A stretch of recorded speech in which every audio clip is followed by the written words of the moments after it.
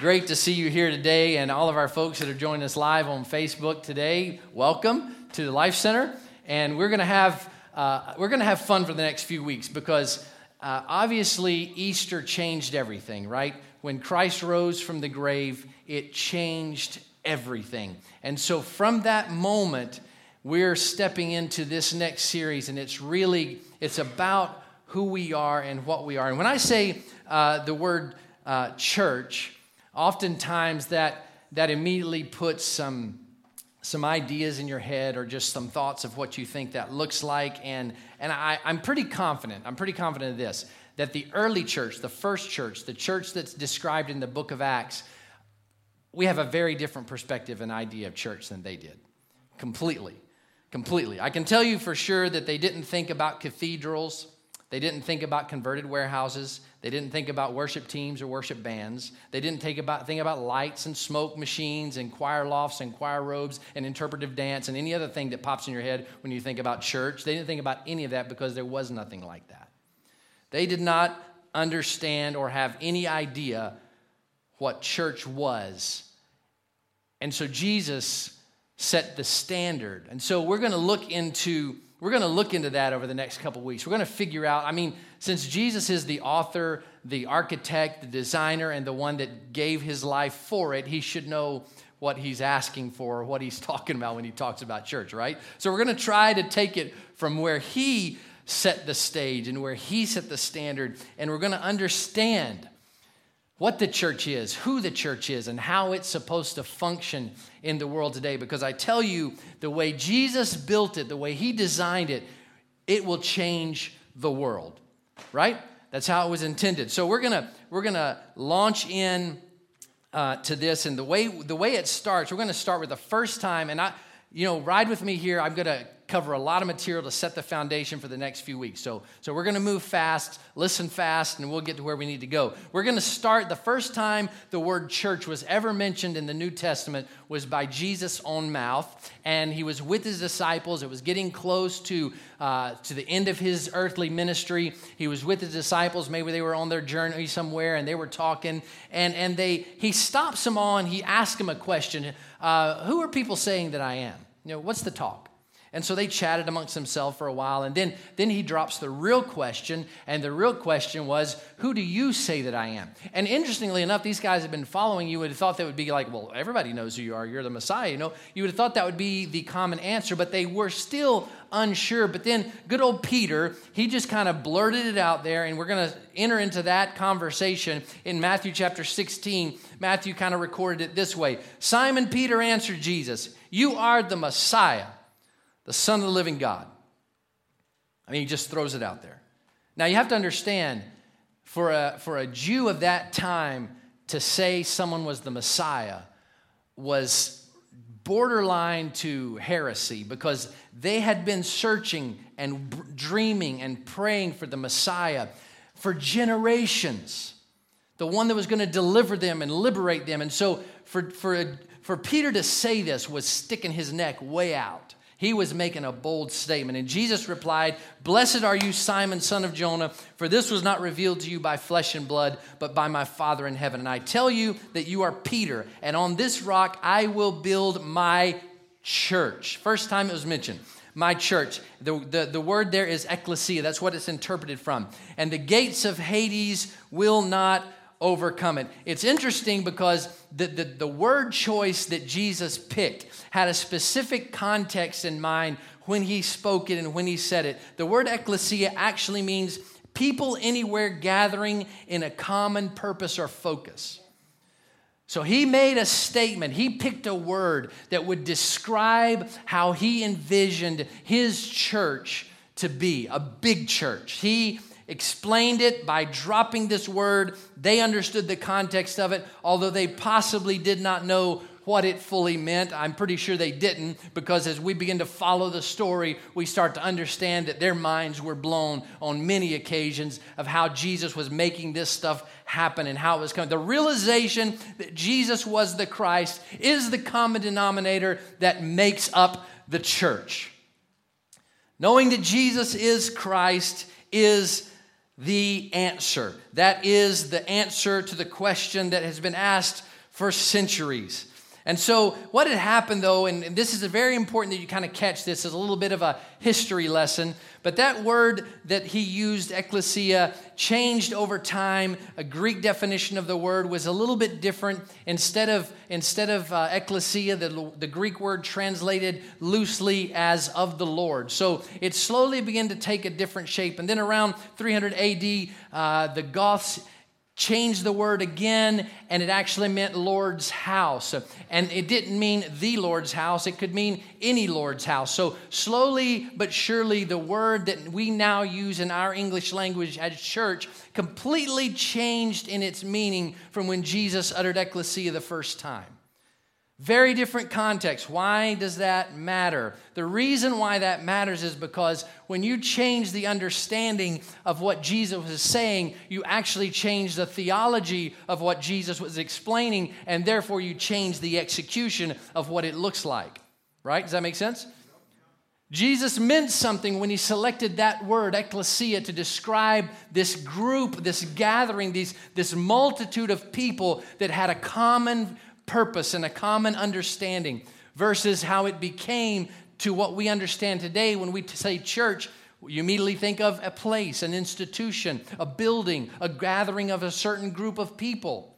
So the whole thing changed, and it's important to understand that as that change happened over time, it totally changed the message of the gospel. What do you mean? Well, what I mean is simply this. If you study church history, you will find that there was a period of time where your scriptures were in Latin. Latin was not the spoken word of the common person. And so therefore, the only people that could read the scripture were people that were trained in Latin. And it just so happened they were people that were part of a church, an organization, an institution, and they intentionally kept the scriptures in Latin so the common person could not understand what the scripture said. So in order to find anything to do with God or anything to do from the scripture, they had to go listen to someone interpret it for him or for her. Now the danger of that is anytime you give man that much power, man's going to use it to manipulate you. You study church history and you find that government and church in those days, you couldn't figure out who was the most powerful. In most cases, the church was more powerful than the government. The church determined who sat on the throne in many cases. And in many cases, they determined who was removed from the throne. There were many people that were executed under the guise and the direction of the church. When man gets that much power, man abuses that much power. And so when man got that involved in the church, not the ecclesia, but the definition that it became, Lord's house, they began to lord over people. And then a man named William Tyndale, which is commonly known as the father of the English Bible, and the 16th century scholar, he translated the Bible into the English language. And this you would think would be a good thing, except it was not a good thing at all. It was a bad thing. It was scandalous. Because the church, if they realized that if everybody can read the scripture, then our leverage is gone. We can no longer tell people they can pay to get into heaven. Oh. We can no longer tell people if you want to be saved, that's no problem. If you've sinned, no problem. We can come to an arrangement and get that sin removed for you. Do you understand the difference? Do you understand the difference between walking boldly before the throne of grace or going through somebody who's controlling the factor? God doesn't intend for it to be that way. He kicked the doors open when he died on a cross. Pastor Scott talked about it on Easter, when the veil that separated the holy place from the common people was ripped in two. That was God saying, everybody has access now. And he meant for there to be an ecclesia, a big church filled with all kinds of people. And so because this man, William Tyndale, decided that he was going to make the scriptures readable for everybody, the common man, he got a price tag on his head, and he was a hunted man. He told some bishops of the Church of England at one point, he said, if God spare my life for many years, I will cause a boy that drives a plow to know more scriptures than you guys. That's bold. That's big, and that's bold. And that's exactly what Jesus meant when he said, we're going to talk about this in a little bit, about going and making disciples everywhere. William Tyndale understood this, and because of this great boldness, he paid for it by being hung and burned at the stake. Yeah. It's never easy, but it changed the world. was never Jesus' plan for the church to be controlled and the church to control people. In fact, if you go back to the closest thing they had to that structure was the temple. And when Jesus was on this earth, we read about him going into the temple, angry because the temple infrastructure was manipulating the common person. Instead of being able to take the best sacrifice they had to take that best sacrifice, let someone inspect it. It's not good enough, but we have one over here that will be happy to sell you for $9.99 today only. That's why Jesus flipped tables over and threw money around. The temple had its own currency. They had its own currency, and Jews would come from all over the world to the temple for the Passover and for the ceremonial events that happened around that time. And they couldn't use their own money. They had to use temple currency. Now, this is a business model that is amazing, right? You have to come here if you're going to be a Jew. And you know what? We'll make our own money. And you know what? Your money's not good enough, so we'll be happy to exchange it for you at a nominal cost. That's why Jesus got in the temple, took off his belt, weaved those whatever it was, rope into a whip, and he started flipping tables and kicking tail, right? Because he never intended for man to stand between people and the Creator. Sin broke that channel, and he came to create a bridge so that it would never happen again. So he had an intention. And so as things began to unfold and Jesus was crucified, resurrected, he spent some time, several days, several weeks with the disciples before he ascended into heaven. And this is kind of where the next part of this falls into play. In Acts chapter 1, Jesus was there talking to his disciples. Time was short. They were amazed. They weren't sure what was going to happen next. He had just risen from the dead. He gathered them around him in chapter 1, verse number 6. They gathered around Jesus and asked him, Lord, are you at this time going to restore the kingdom of Israel? Now, clearly, again, we see that they didn't understand what Jesus had in mind. They were still holding on to the belief system that they understood. And their belief system was there was going to be a Messiah that was going to make the nation of Israel great again. Maybe they had hats. I don't know. I've seen who's awake. So they had in their mind what that was going to look like. And so they're asking him again. I mean, he just died and rose again. I mean, I think we're pretty much, if he wants to take over the Roman Empire, I'm pretty sure he could do it now. I mean, he's the walking dead man, except he's alive, right? But they still were looking at it they still didn't understand what Jesus meant when he said, upon this rock, Peter, I'm going to build this ecclesia. I'm going to build this church. See, the church wasn't for church people because there weren't any church people. The church wasn't about a location. There wasn't a location. The church wasn't about style or tradition because there were none that were created at that point. So here's a bunch of people that were following Jesus. They had just gone through the most traumatic and amazing experience of their life. And Jesus is there, and they're saying, okay, now what's happening next? And he begins to tell them in verse number 7, he said, it's not for you to know the time or date the Father has set by his own authority. Don't worry about the establishment of some kingdom. He's got that figured out. Verse 8, he says, but you will receive power when the Holy Spirit comes on you. And you will be my witnesses in Jerusalem, Judea, Samaria, the ends of the earth.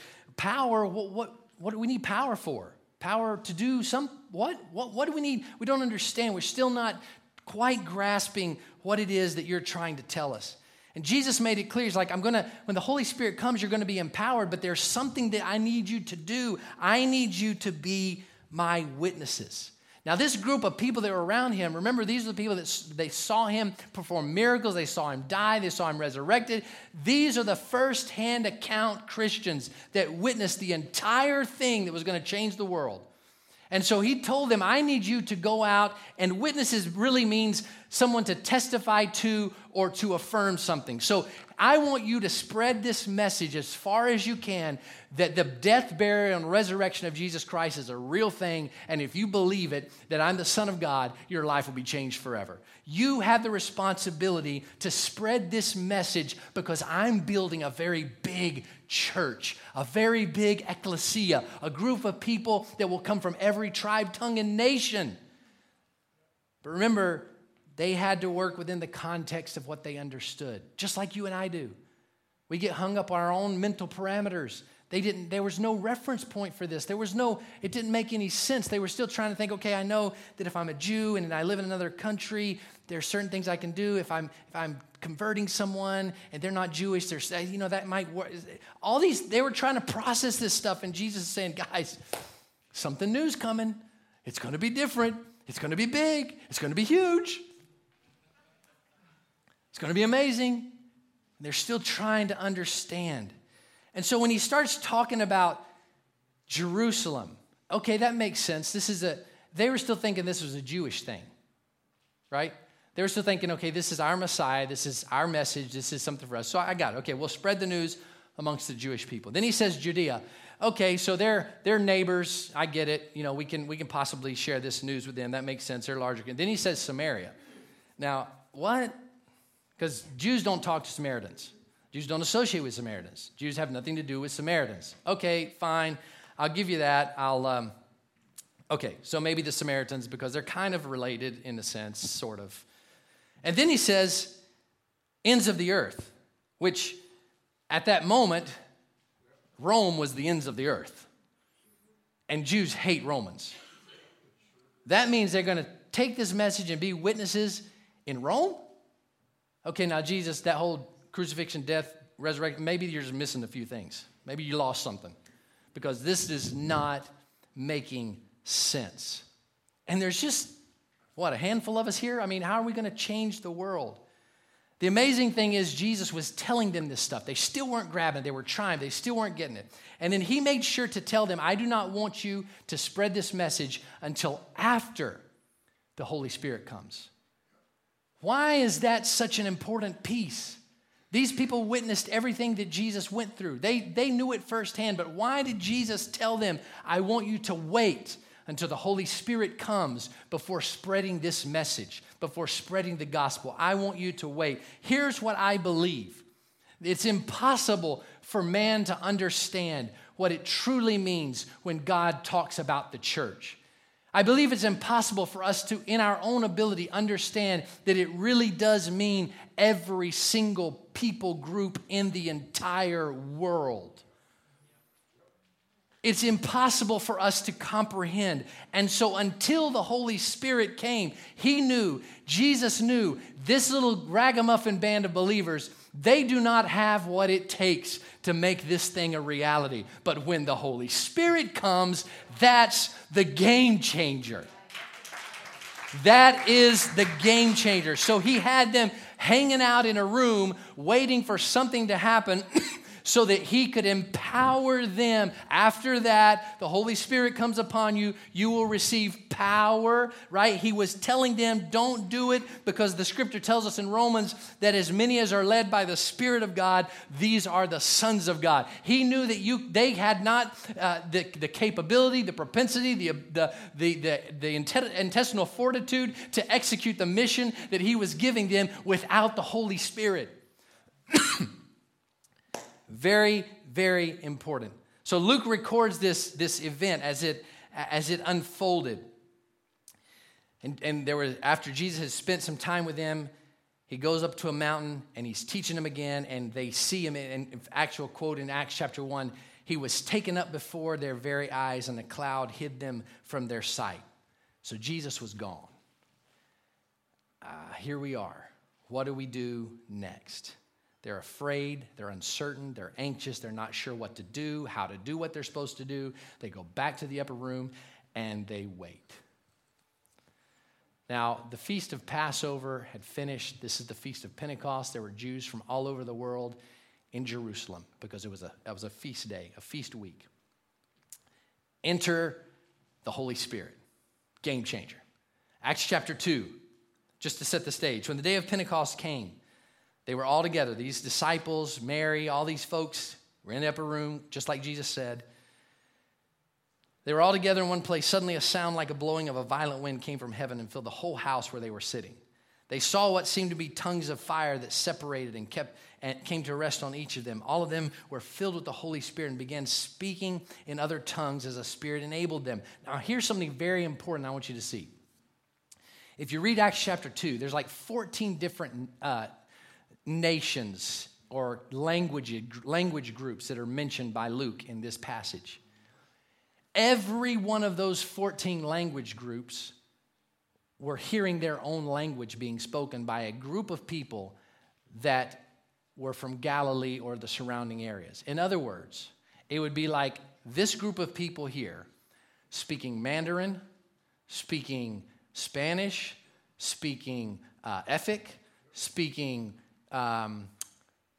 Mongolian. I mean, there's an entire, it would be all of a sudden all of us English-speaking folks from Maryland.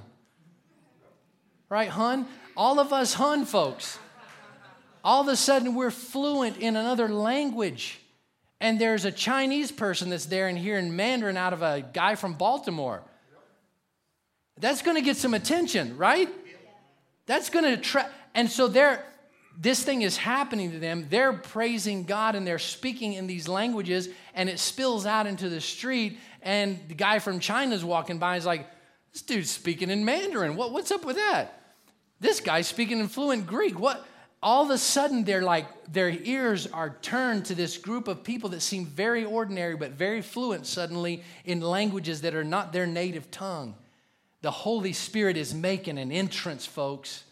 He's making an entrance because the world is changing again. Everything changed when Jesus walked out of the tomb, right? Everything changed. Everything changed at that moment. And this was the next phase of him introducing the ecclesia to the world. The big church had arrived on the scene, and there's people from at least 14 different nations standing here on a street corner, baffled because a bunch of normal people are speaking fluently in their language, and they want to know, hey, can someone explain to me exactly what's happening, because I've never seen anything like this before. Suddenly, that little group of a few folks that were nervous, afraid, didn't know what they were going to do or how they were supposed to do it. How are we supposed to be witnesses? Who's asking? Like, they didn't know what they were going to do. Suddenly, this group of people, they were bold. They were powerful. They weren't ashamed. They weren't anxious. They weren't afraid. They were out on the street corner fluently speaking in languages that they did not know themselves. And God was doing something incredible. That's what happens when the Holy Spirit gets a hold of us. It gives us boldness that we wouldn't ordinarily have. By God's design. So Peter, he's always the guy speaking. He preaches the first message to the first church. And this is what it sounded like. Acts 2:24. Fellow Israelites, listen to this. Jesus of Nazareth was a man accredited by God to you by miracles, wonders, and signs which God did among you through him, as you yourselves know. So these people knew who Jesus was. Crucifixion just happened, resurrection, all that stuff. This man was handed over to you by God's deliberate plan and foreknowledge, and you, with the help of wicked men, put him to death by nailing him to the cross. I mean, this is not one of those gentle, seeker-friendly messages. He's all up in their grill. He's like, you guys killed him because you didn't believe who he was. Fortunately, he didn't stop there. But God raised him from the dead, so no big deal, right? Something better happened. God raised him from the dead, freeing him from the agony of death, because it was impossible. It was impossible for death to keep its hold on him. Everything changed when he came out of that tomb, folks. Everything did. Skip down to verse 32. God has raised this Jesus to life, and we are all witnesses of it. First message preached in Jerusalem. I'm a witness. Peter said it. We are all witnesses. Exalted to the right hand of God, he has received from the Father and promised the Holy Spirit and has poured out what you now see and hear. This is the game changer, everyone. The Holy Spirit is here. For David did not ascend to heaven, and yet he said, the Lord sits at my right hand until I make your enemies the footstool for your feet. Therefore, let all Israel be assured of this. God has made this Jesus, whom you crucified, both Lord and Messiah. When the people heard this, they were cut to their heart and said to Peter and the other apostles, brothers, what shall we do? Now, if you're a pastor or a preacher, you want that to always be the case. You want to preach a nice message. You want everybody in the audience to say, tell me what to do next. Peter got to experience that. Man, he was off and running. So Peter replied, attend a local Bible-believing church. No, because there was no such thing. And it didn't matter that there was no such thing, because that's not what God was interested in, was it? He was interested in people, not institutions. He was interested in heart, not rules and regulations. He was interested in people's minds and spirits, not in what doctrine you believe in or what you assign yourself to as a traditional nameplate that you tag to whatever you call yourself. It would have been ridiculous if he would have said something like that. Instead, he said this, repent and be baptized, every one of you, in the name of Jesus Christ for the forgiveness of your sins, and you will receive the gift of the Holy Spirit. Wow, never heard this before. This is incredible. I would like to join in, please. This is amazing. I'm tired of plastic church. I'm tired of plastic religion. I'm tired of things that don't work for me. I'm tired of going to the money changers at the temple, cashing in, losing money for a sheep that I don't like to kill so that I can have another year of sanctity. That's what these people were dealing with. And all of a sudden, this is all happening in front of them. And like, if Jesus is the Messiah, I'm in. Let me experience what you guys are experiencing. This promises to you, your children, and for all who are afar off. And Peter, again, Peter being the guy that talks too much before he thinks, he didn't realize, again, he was echoing what Jesus said. It still hadn't registered what it meant when Jesus said to as many as are far off. He's still thinking Jews in Rome, right?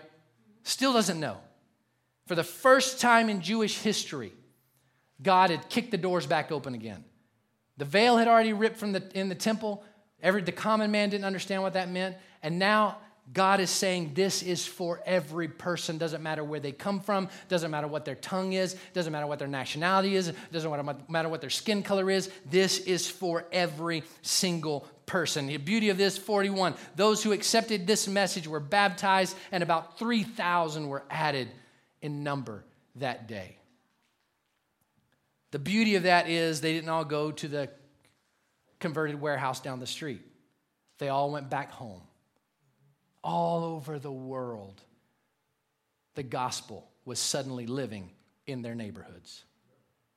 And there were now witnesses in all of the corners of the world that were represented in that day. And from that moment until now, that movement, that ecclesia has not stopped. It's hit all kinds of issues. It's been tried to be controlled and manipulated, but it has not stopped. This isn't about a building. This isn't about the name or the placard in the front lawn or hanging on the front of the building. It isn't about how we interpret the prophet Daniel, his dreams of what the end time. None of this is about that. It isn't about how good the worship team is, or if our church gets more Facebook likes than the church on the corner. None of that matters. That's not what this is about. What this is about is the spread of the gospel of Jesus to every person. That's what the big church is. The called out ones, the people that believe a common thing, and that is that Jesus is the Messiah. A little excited this morning. Amen. This is big stuff right here. This is big stuff right here. This is all about Jesus, his death, his burial, his resurrection. And we didn't get to, you and I, we didn't get to see this firsthand. But yet, he's still asking us to be his witnesses. How does that work? So I get the first century church. I get they walked with Jesus. They saw it all happen. I get them being witnesses. But what does it mean now? All these thousands of years separating us from that point. What does it mean for Andrew to be a witness? What does that look like? I'll tell you what it looks like. He broke addictions for us. Right? He forgave sins for us. He's healed our sicknesses. He's answered our prayers. He's done these things for me. That's what I am witnessing. I am affirming, I am bearing witness of a Jesus that I have never seen with my eyes, but I have completely experienced the power of the Holy Spirit, and He is doing these things in my life. How many of you guys were here when we did our story series? A good number of you. For those of you that weren't, we had a couch, 2 couches sitting up here on the stage, and we had some people from the congregation that sat up here on the couches, and they talked about what God has done in their life, the history, the story. They were witnesses of the power of the Holy Spirit. Don't overcomplicate spreading the gospel. It's as simple as that. It's as simple as telling your story. It's all we are asked to do is not be theologians. We're just asked to be witnesses. He said, I want you to be witnesses and make disciples. Well, I don't know how to make a disciple. Share your story until they start developing their own, and you've just made a disciple. It's not complicated. It's just living life out with people and pointing them to the one that's changing yours. It's not hard. Church makes it hard. Religion makes it hard because you got to negotiate how they believe or what doctrine they follow or what methodology of religion they practice. None of that matters. There's a church. It's a big church. It's the people that believe that Jesus is the Messiah. That's really all it is. I'm getting some funny looks. That's all it is. And the beauty of this is He gave us the boldness to do it because the Holy Spirit changes everything. A few scared Jesus followers huddled together in a room, didn't know what we were going to do. They figured they were hunted just like Jesus was hunted. They didn't know what was going to happen. And then when the Holy Spirit moved in, they kicked the doors open. They're like, we're going to the streets. We're going public because I'm not afraid anymore. And you're going to hear about this next week. It's going to be amazing because we're going to talk about bold prayers and what this group of people did with bold prayers. You got to be bold with your faith, bold to be a Christ follower. Don't be intimidated by it. He's changing your life. Just tell your story. Don't be intimidated or afraid. Be bold with your speech. Just say what's happening. I used to be this, but I'm not that anymore. How did that happen? Well, let me tell you a story. Bold with your actions and bold with your prayer. We are part of something that is so much greater than we could possibly imagine. The ecclesia that Jesus spoke about when He was talking with His 12 disciples has actually come to pass. There are people that believe that Jesus is the Messiah on every part of this earth. I read an article recently that China has one of the largest Spirit-filled churches in the world. But guess what they don't have? They don't have a building. They don't have an institution. They don't have a religious practice because they can't. They practice underground. So what's the common denominator? They just believe that Jesus is the Messiah and He's changing their lives, and people are being saved constantly. And the ecclesia is alive in an iron curtain country that doesn't allow Christianity. His church, He said it Himself, the gates of hell will not overtake it. It doesn't matter what hell has thrown at it. It will not overtake it. Yes, William Tyndale died. Yes, lots of other people were crucified and were murdered and were martyrs for this cause, but it has not stopped and it will not stop. And you and I need to be bold and understand we're part of a big church. Worship team, you guys can come. This is going to be a great series. I can already tell you that Pastor Scott talked to me this morning about bold prayers. And he asked me 2 questions. And if he asks the rest of you guys those 2 questions next week, y'all all going to feel like I feel right now. They were hard questions. But they were right here, and they're real. And if we can see some of this stuff change in us, if we can be a little more bold in our faith, if we can understand that we're not relegated to a small building on a small corner, but we're part of a group of believers that circle the globe. This morning, all over the world, people are professing their faith in Jesus Christ. And they're spreading the message of hope that when He rose again, it changed everything. Stand with me, please. Don't mind. Thank you for moving quickly with me this morning. I hope this foundation sets you up for what we're going to be talking about for the next few weeks. I hope that just like the Holy Spirit, when it got a hold of the disciples that were in the upper room and a fire was lit inside their heart, it was burning hot and it was burning out. I hope that that happens to us at Life Center over the next few weeks.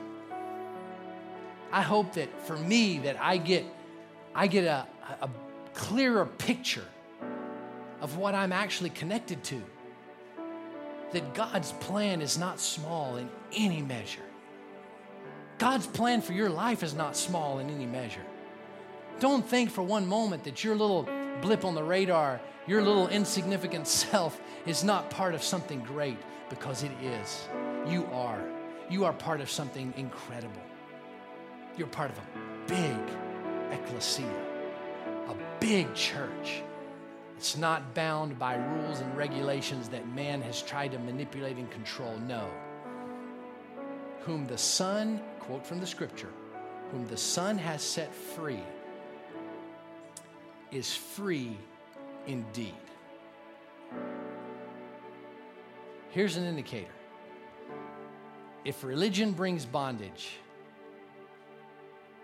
is it God? Yeah?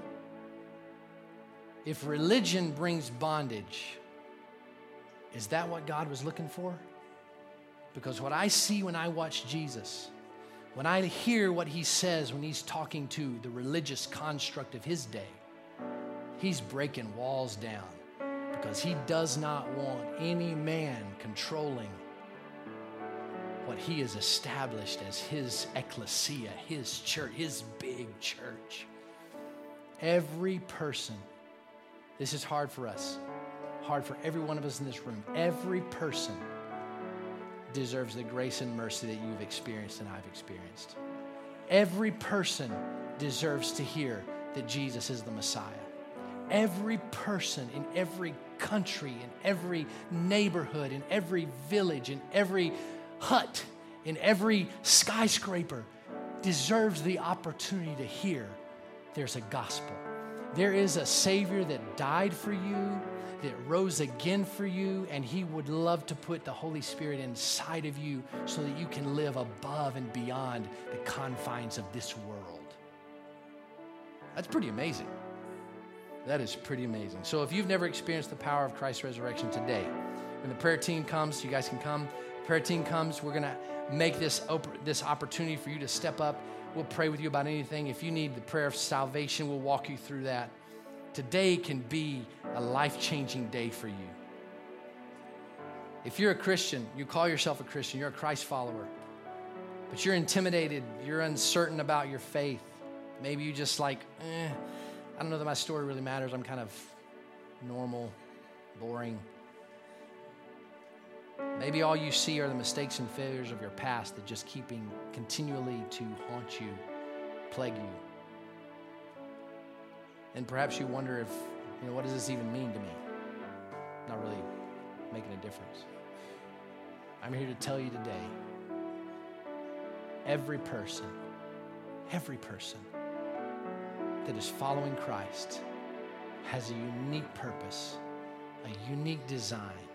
And if you've never been through Growth Track, it's going to start next Sunday. We'll help you find that unique purpose, that unique design, because that's what God has called us to do. Why? So that you can be witnesses of him, so that this ecclesia will spread even further. That is who we are called to be and what we are called to do.